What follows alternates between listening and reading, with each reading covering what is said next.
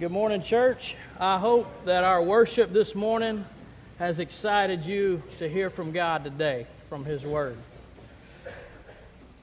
I'm excited. It pumped me up. When school started back a few weeks ago, the church sold some T-shirts that had this slogan, this phrase on it that's on this banner, "We love win."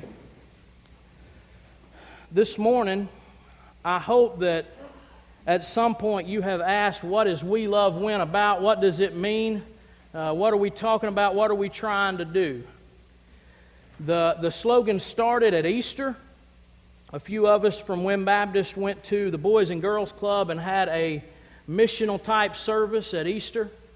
And when I was thinking through what we wanted to accomplish there, what we wanted to do there, what we wanted our community to know about that service, we were wanting it to be something very simple but profound.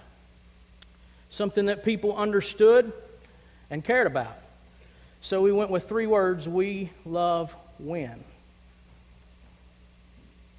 I don't know if you know it or not, but there are certain ideas about Wynn Baptist Church that are not the greatest in our community. When you talk to people about Wynn Baptist Church, some people will say, "Oh, that's the big church." You ever heard anybody say that? Some people think that we have all these resources and we don't need to partner with smaller churches, and we're just the big church. Some people call us the big white church, which hurts me deeply and makes me a little bit ill, if I'm honest with you. Because no church that is living out the principles for a church in the Bible should ever be labeled by the color of the people that predominantly go there. But a church that's living out the principles labeled for a church in the Bible should be known by something completely different than the color of the people that go. One day, I hope our community says that church loves us. Right or wrong, fair or unfair, correct or incorrect, whether we have earned any labels or not, some we have. But whether we've earned them or not, there are some barriers out there that Wynn Baptist has to overcome before our community can see the glory of this great gospel of Jesus Christ. Since that outreach service at the Boys and Girls Club, our Sunday school class, the Clegg Sutton Sunday School class, did an outreach at Cottonwood Park. We partnered with the Johnston Sunday School class. If it wasn't for them, we wouldn't have been able to have funded half of what we funded. They came and they helped us. It was a great partnership. It was a great event. Many people attended. We got to cook hot dogs, give away bottles of water, and build relationships. Also, if you've been listening to the radio broadcasts of the football games, there have been some people on there that have done some radio spots, and they've highlighted different ministries of our church. And at the end of the radio spot, they will say, every one of them, they will say, "We are Wynn Baptist Church, and we love Wynn." Also, there is this really cool adult softball team that plays softball in our community with other teams. And at the beginning of each game, they fix a cooler full of bottled waters that are labeled "We Love Wynn." Scott Doss provided us some bottled waters that say "We Love Wynn" on the label. WynnBaptist.org is really small on the label. That's intentional. We Love Wynn is really big. But this softball team packs a cooler full of bottled waters, and they ice them down and they take them to the other team in the cooler. I watched my first game Thursday night. They're decent.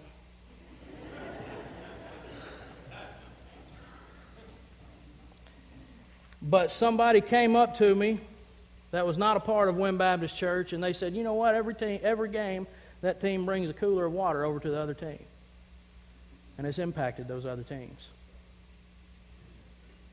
This Friday night, homecoming week, the Leak small group will be hosting a tailgate party on the south practice field.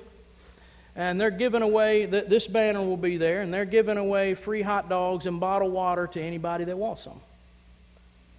The water says "We Love Win." They're going to be expressing a love for our community.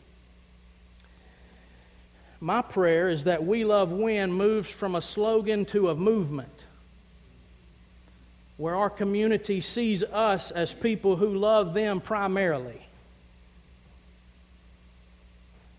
This morning, I want to take time to describe to you the heart and the passion behind those three little words. We love win. We're going to be in Colossians chapter 3. If you want to turn there in the Bible, I hope you have your Bible. If not, look on with somebody else so you can stay with us. We're not necessarily going to dive deep into this scripture. We're going to stay pretty surface with it, but what's on the surface of these verses is very powerful, and if we apply them to our lives, it has the opportunity to change our community.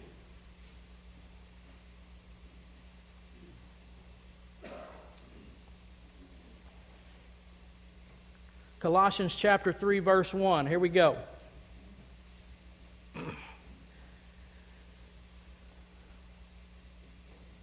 So, if you have been raised with Christ, seek the things above where Christ is seated at the right hand of God. Set your minds on things above, not on earthly things. For you died, and your life is hidden with Christ in God. When Christ, who is your life, appears, then you also will appear with Him in glory. Therefore, put to death what belongs to your earthly nature: sexual immorality, impurity, lust, evil desire, and greed, which is idolatry. Because of these, God's wrath is coming upon the disobedient. And you once walked in these things when you were living in them. But now put away all the following: anger, wrath, malice, slander, and filthy language from your mouth. Do not lie to one another, since you've put off the old self with its practices and have put on the new self. You are being renewed in knowledge according to the image of your Creator. In Christ there is no Greek and Jew, circumcision and uncircumcision, barbarian, Scythian, slave and free, but Christ is all and in all. Therefore, as God's chosen ones, holy and dearly loved, put on compassion, kindness, humility, gentleness, and patience, bearing with one another and forgiving one another if anyone has a grievance against you. Just as the Lord has forgiven you, so you are also to forgive. Above all, put on love, which is the perfect bond of unity. And let the peace of Christ, to which you are also called in one body, rule your hearts, and be thankful. Let the word of Christ dwell richly among you in all wisdom, teaching and admonishing one another through psalms, hymns, and spiritual songs, singing to God with gratitude in your hearts. And whatever you do in word or in deed, do everything in the name of the Lord Jesus, giving thanks to God the Father through Him. Wives, I'm not going to be using that verse, just wanted you to know it was there. I hope you can have a little bit of fun this morning too. This morning we're going to be looking at 7 meanings behind the passion of the slogan, "We Love Win." Will you pray with me?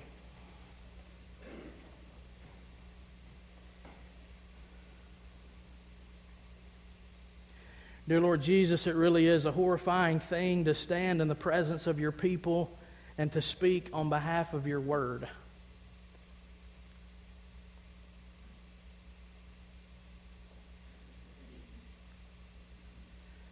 God, it's also a horrifying thing to be presented with your word and to do nothing with it.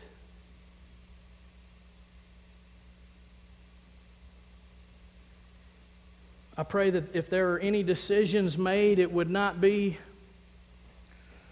out of manipulation, but it would be because we have stood in your presence today and we have heard from you in your word. And as your followers, we want to do what you say to do.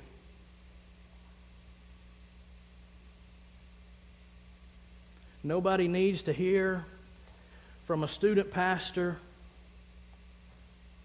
who is only scratching the surface of the person of God. We need to meet and hear from you. Will you speak to your people through your word? In Jesus' name, amen. 7 meanings behind the passion of the slogan, "We Love Win." The first meaning is this: "We love win" means we live lives that make the culture of heaven visible to those who know nothing of it. This meaning comes from the first 4 verses in this passage that we've just read. I'm not going to read it again because we just read it. But it's talking about you've been raised with Christ, so think on the things of heaven. Think on the things of heaven. If we don't watch it, when we read that passage, we may be thinking that Paul is trying to tell us to daydream about heaven, to think on heaven, to think about getting to heaven. One day we'll be in heaven. I hope I'm going to heaven. But that's not exactly what Paul is thinking about here. When the disciples came to Jesus and they said, "Lord Jesus, will you teach us how to pray?" Do you remember what he said? Do you remember how he started his prayer? "Our Father in heaven, honored as holy be your name." Now listen to this. "Your kingdom come, your will be done on earth as it is in heaven." Jesus didn't necessarily want his followers to be so concerned with getting to heaven that they miss people that are not on their way there. Jesus wanted people to be concerned with the culture of heaven, grabbing a piece of the culture of heaven and bringing it down here on earth so that it's tangible for people to see, so that people can see it and touch it and experience the culture of heaven. He's not talking about here, Paul's not talking about sitting in a puddle of drool and daydreaming about one day it's going to be streets of gold and we're not going to have to work anymore and all this is going to be great. He's talking about what is it about the culture of heaven that is so great. Grab hold of that and bring it down to your community so your community can see what heaven is like. What is heaven like? I'm not going to get into the doctrine of heaven this morning. I've got 7 points to work through. But we know that Christ reigns supreme in heaven. There are no elections in heaven. There's no dictatorship in heaven. The world, the culture of heaven revolves around one person, Jesus Christ, and there is no competition. The culture of heaven does not revolve around you. The culture of heaven does not revolve around me. The culture of heaven does not revolve around my children sitting on the front row, and it doesn't revolve around your children. It revolves around King Jesus.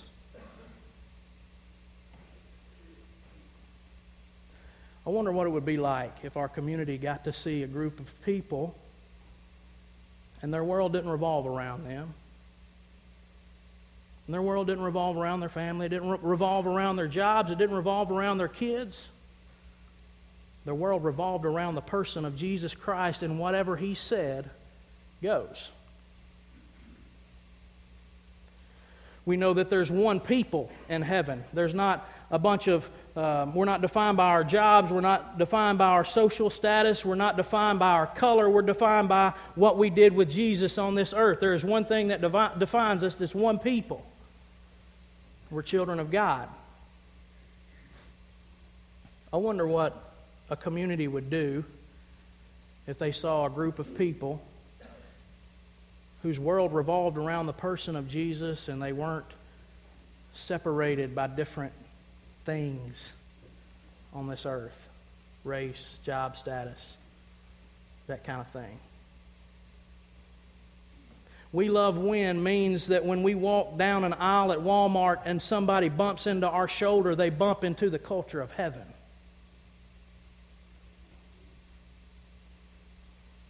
We love win means I don't have to be first. I don't have to get my way. We love when means somebody else is in charge of my life.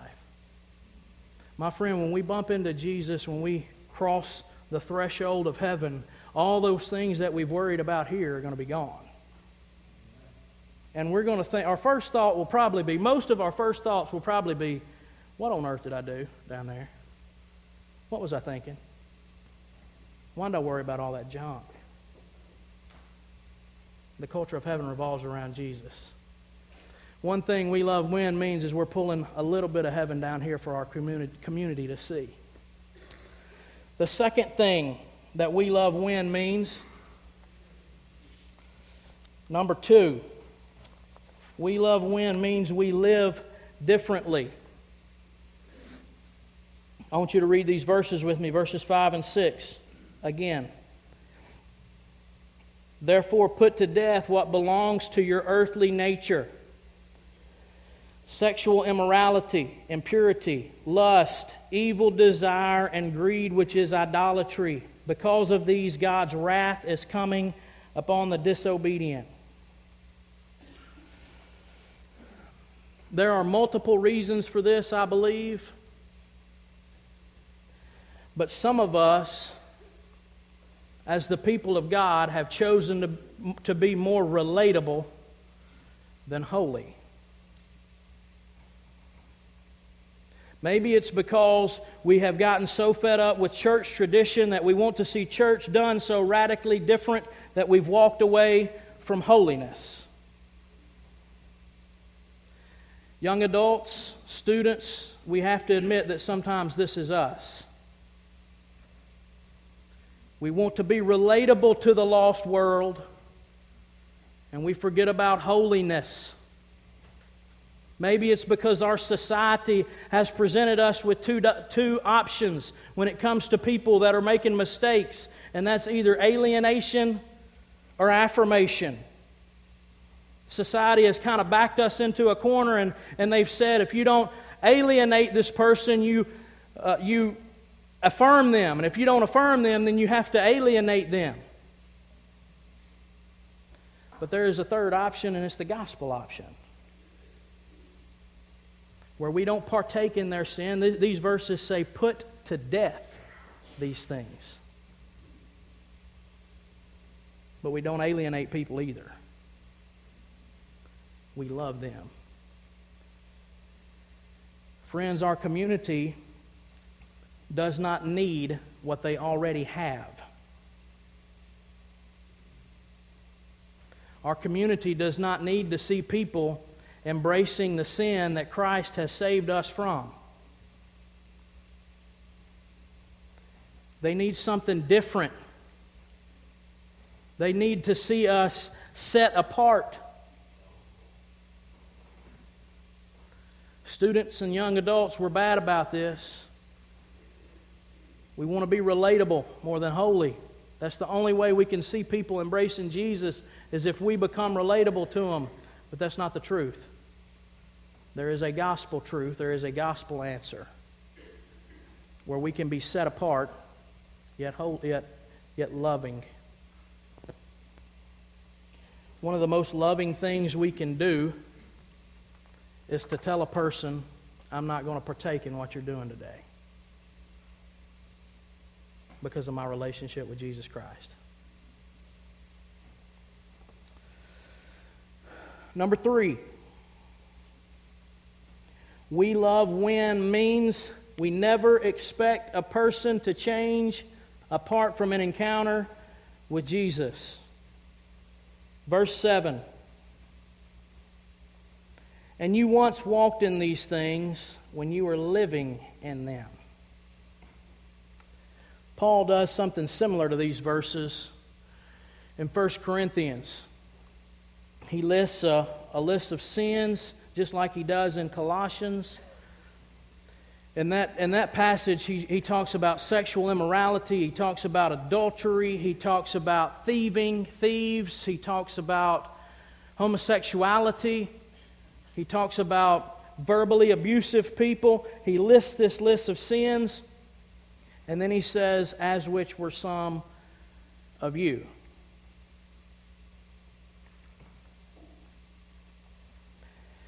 Some of us in this room, we see the agendas of sinful people rising up in the world today. We see the brokenness of sin rising up, and it has this loud, scary voice in our lives, and the only thing we know to do is to respond, shaking our fist at it. The only thing we know to do is to preach at it. The only thing we know to do is to make fun of it, make jokes about it. And we have forgotten that there's not a person in this room who has found Jesus, but Jesus found us. Nobody in here woke up one day saying, I think I'll follow Jesus today. No, the Bible says He found us dead in our trespasses, with nothing to offer Him but sin. And sometimes it's good to be reminded, don't forget where you came from.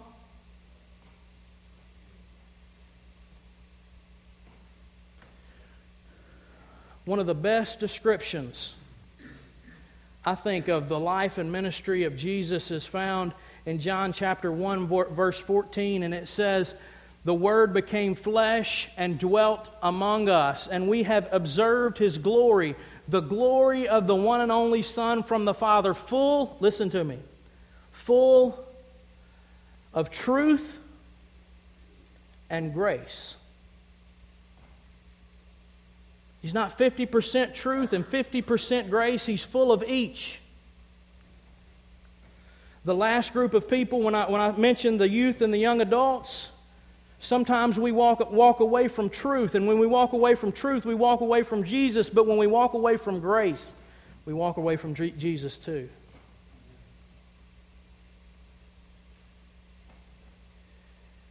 It's not a terrible thing if there are people that walk into our walls, or maybe we should say God's doors of this church, that make us just a little bit uncomfortable because we know what they struggle with.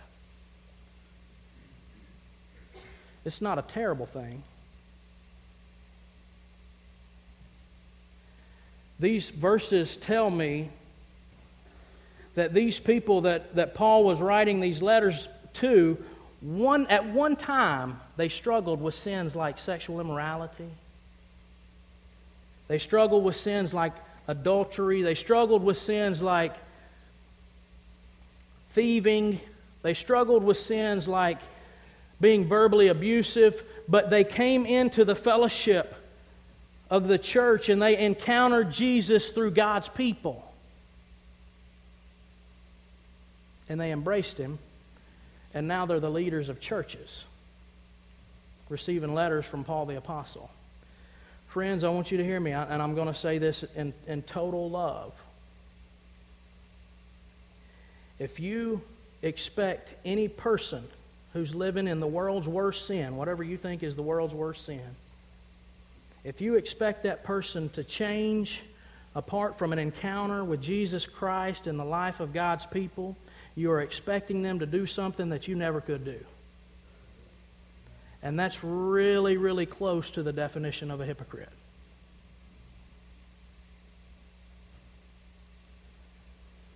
May we be people who only hope for change by allowing people to encounter the person of Jesus.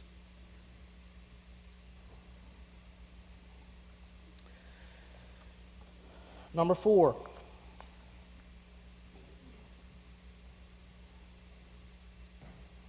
We love when means we love the people, the individuals, more than we love culture. I won't read all of these verses, but I will point you to verse 11. It says, in Christ there is not Greek and Jew, circumcision and uncircumcision, barbarian, whatever that is, Scythian, however you say that, slave and free, but Christ is all in all. And the point of these verses is that because of what Christ has done, culture has become small, and what we do with Jesus has become everything. A couple weeks ago, I went to New York City with the choir. And why wouldn't I? I can sing. I'm a person that loves culture. Some of these people, by the way, got really nervous right then. Miss Kitty, I told Miss Kitty she might be an illustration this morning. But culture is a funny thing. It can kind of control how we think, and it can be beautiful, but it can also control us. But I'm a person that loves culture, and I went to New York City. Those people there thought I was one of them. They thought I was born there. Had no reason to doubt that. I just fit right in.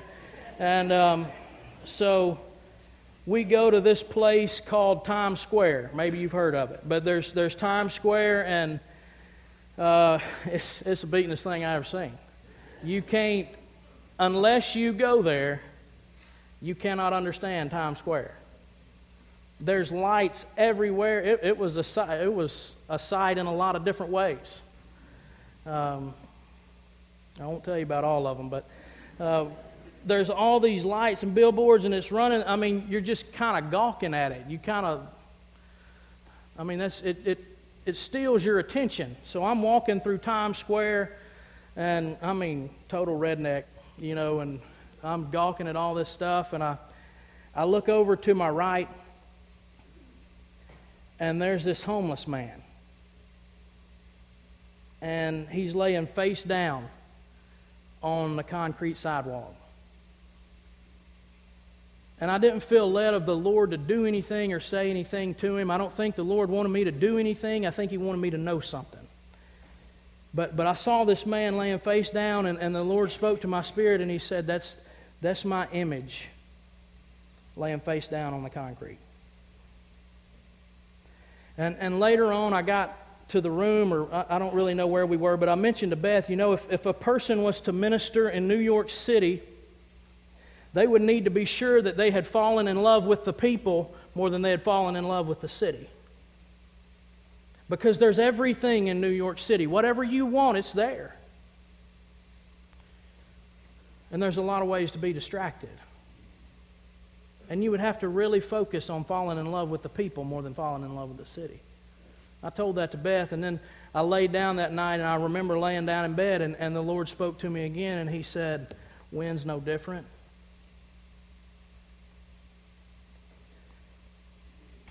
We love our school districts here. We love our football team here. We love the hunting and farming culture here. We love the small town atmosphere, but that's not what this means.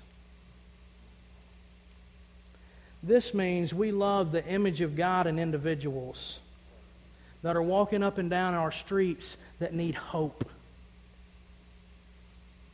When we say we love Wynn, we're not talking about this culture here. We're not talking about this atmosphere here. We're talking about people. Individuals. The passion behind We Love Wynn has seen that culture is small now, and individuals are very important because they bear the image of God. And He has died for every single individual. Be sure when you put on that t-shirt that says We Love Wynn, be sure you're wearing it because of the individuals you bump into, and not because you just love this area. We're talking about people. Number 5. We Love Wynn means we love Wynn Baptist Church. Read verses 12 through 17 with me one more time.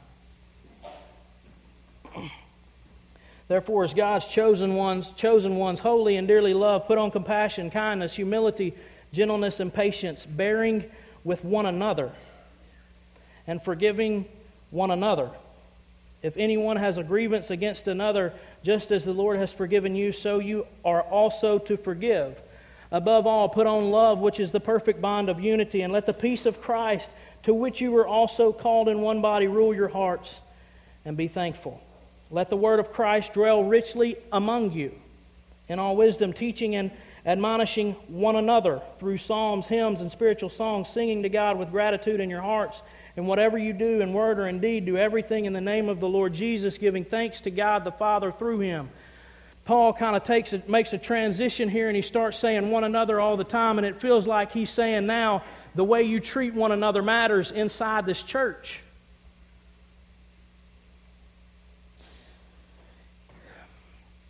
We love Wynn Baptist Church because it's a part of Wynn, and the people inside of Wynn Baptist Church are a part of Wynn. But there's something bigger here, friends. There's something more important here. The way I treat you and the way you treat me is extremely visible by our community. Our community knows. If we're backbiting, if we're not loving one another, we have the opposite effect of our community on our community that we were called to have. No church, absolutely no church has a realistic shot of reaching its community if it's constantly trying to get along with one another.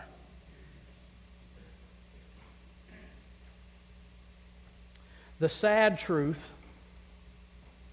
is that some churches are bridges to walk individuals from where they are to a relationship with Jesus Christ, but some churches, because of the relationships inside, are a brick wall between their community and Jesus Christ. God forbid us be a brick wall. I cannot tell you what you need to do in your relationships, but I know there are broken relationships in this church. And what I will tell you is that there is a lot more at stake than your pride and getting your way in a broken relationship. There are brick walls guarding the glory of the gospel of Jesus Christ from those who need Him. Please, if you need to, get over it. Please, if you need to, go ask forgiveness. Make things right so we can be a bridge instead of a wall. One way we love our community well is to love one another well.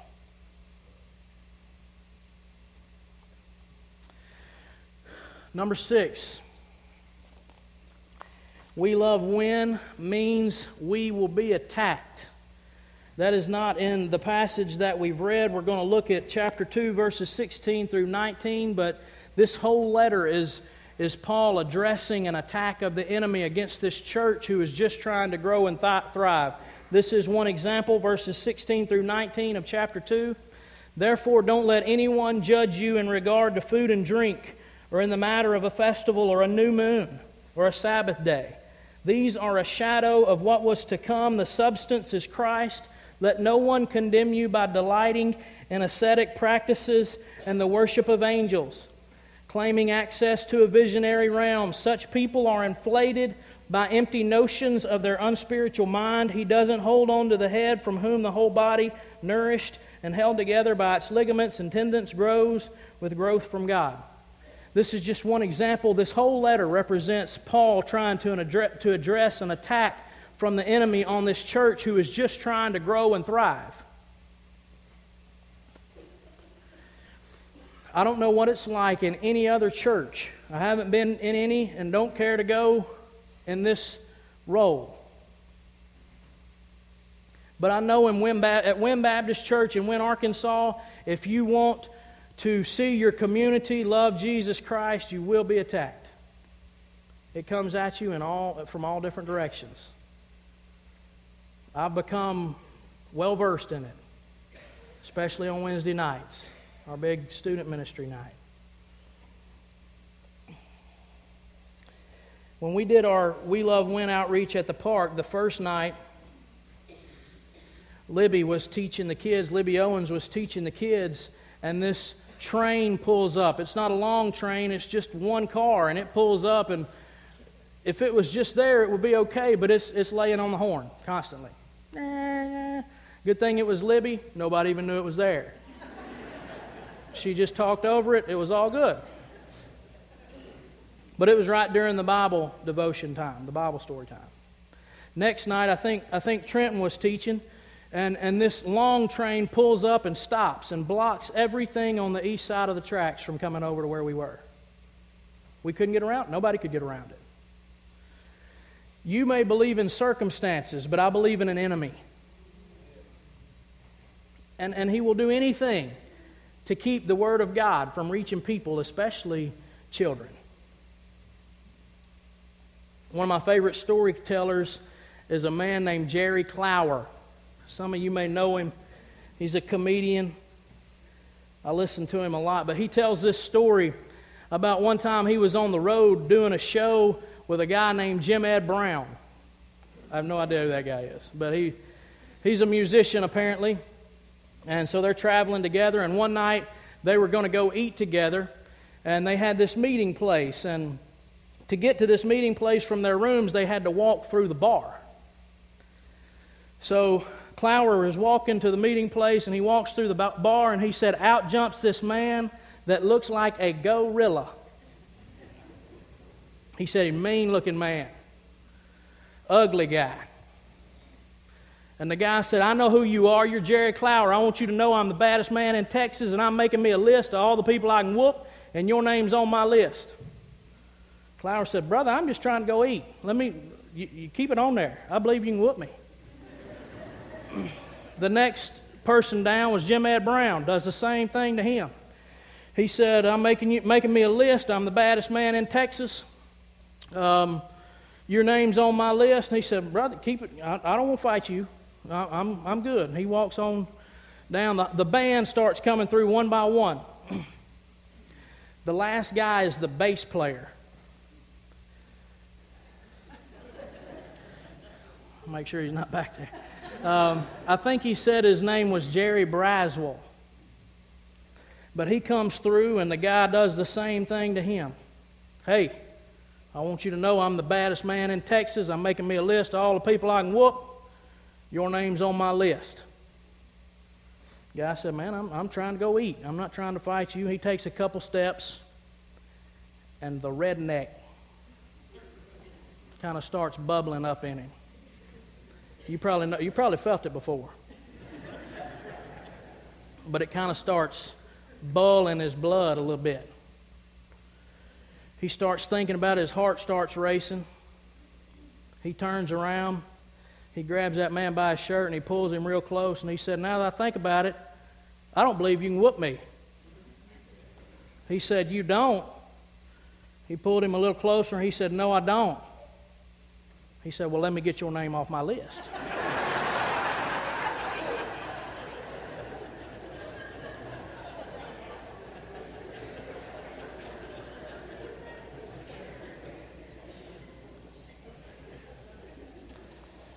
James 4:7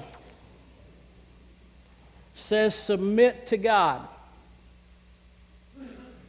Resist the devil, and he will flee from you.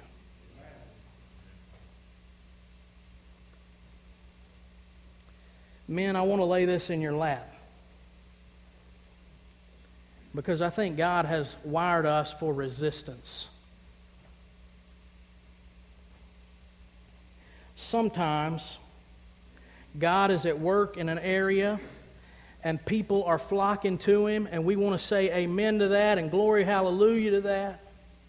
Praise God for that. But sometimes the men of God have to rise up and pry the crusty fingers of the enemy off the throats of the people in our community. And when we do that, we're going to get shot at. We're going to be attacked. We will feel the flaming arrows of the enemy. He will attack our homes. He will attack us. He will do anything imaginable. Resist the devil and he will flee from you. One way we love our community is understanding we're going to be attacked, and out of deep love walking into the fire for the people who don't know Jesus yet.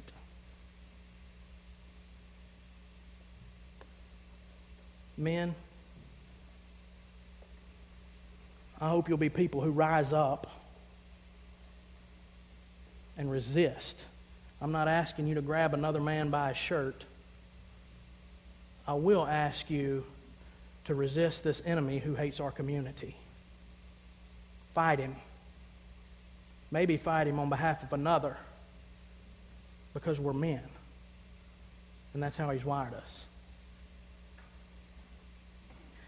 Last point.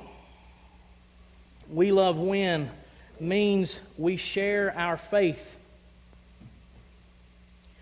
Read chapter 1, verses 27 through 29 with me. Paul says this: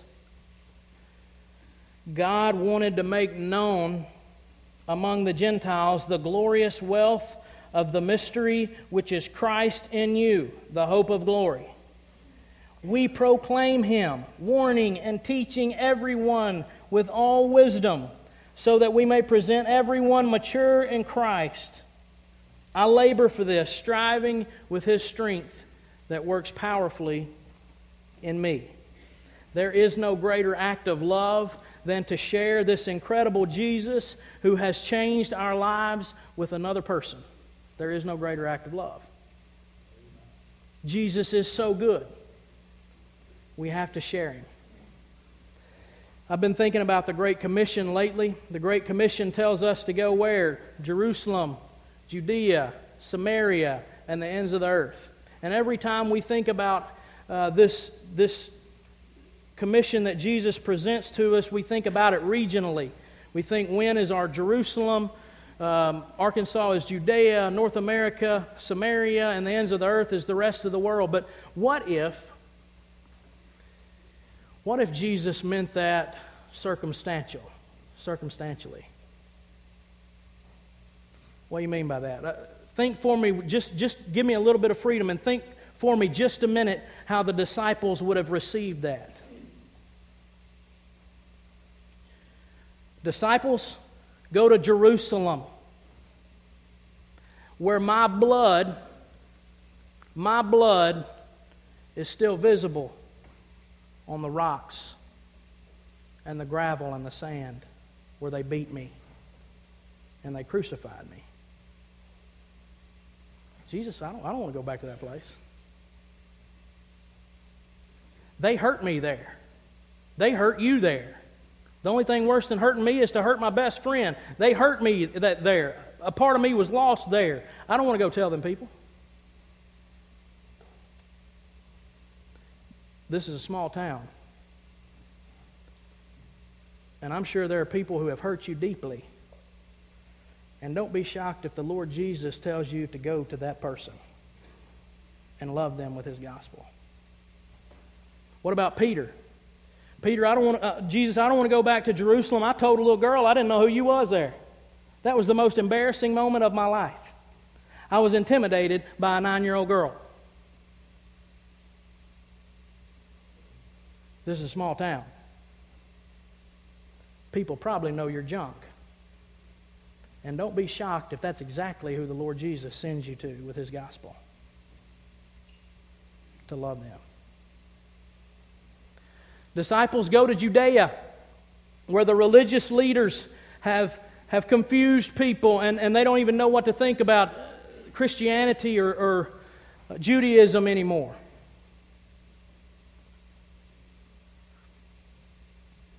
Don't be surprised if the Lord Jesus sends you to people in Wynn, Arkansas who are confused out of their minds.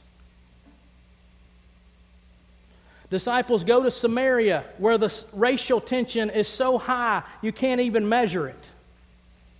They hate you, you don't feel great about them, and everybody knows it.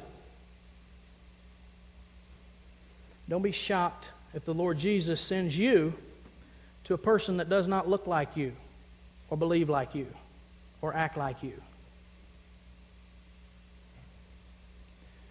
Disciples, go to the ends of the earth with the gospel where Jesus is just another religion. Don't be shocked if the Lord Jesus sends you to people who don't think any highly of Jesus than they do Michael Jordan. If I thought of the Great Commission circumstantially, you can find Jerusalem, Judea, Samaria, and the ends of the earth within 10 minutes of this pulpit. The Great Commission is right here. And win. We love win well by sharing our faith faithfully. At this time,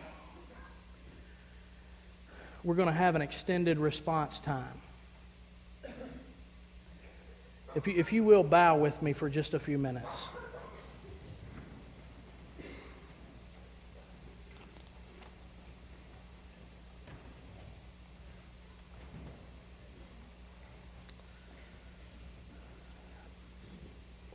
I hope this message can touch a lot of different people in this room. There may be some who have never experienced a love like this before. The only reason we can love our city the way the Bible tells us to love our city is because we've experienced an incredible love through the cross of Jesus Christ, where He bled and died for every one of our sins. And the only thing required for salvation is repentance from sin and faith in that loving act of Jesus on the cross. Maybe that's you. In just a minute when we stand, if you want to put your faith in Jesus for the first time, there will be pastors down front who can help walk you through that decision. Maybe you're in here and you hear the words that I said this morning and it just makes you incredibly mad because the only thing you've seen from church people is the opposite of We Love Win. I want you to hear me tell you I am sorry. We do not have this perfected. If we did, there would be no reason for messages about it. If that's you, I want to beg you to not let our actions, our unloving actions, hold you from a glorious relationship with Jesus Christ. Maybe this morning you need to come to the altar and pray because you've been scared of attack, or maybe you need to come to this altar and pray because you know that you've wanted to be more relatable than holy, or maybe you know that you have not responded well to the rise of sin in our culture. You've only shaken your fist. Maybe you need to come down to this altar and just lay it down and repent. These steps can be used as an altar this morning if you need to do that. Maybe you've been a guest at this church for a while and this sounds good to you. Maybe you want to join us and help us love our community well. This is the time for you to come forward and tell one of these pastors you want to join our fellowship. Maybe you've never been baptized. The first act of obedience after salvation. This is the time for you to come tell a pastor that you have trusted Christ, but this morning you want to be baptized.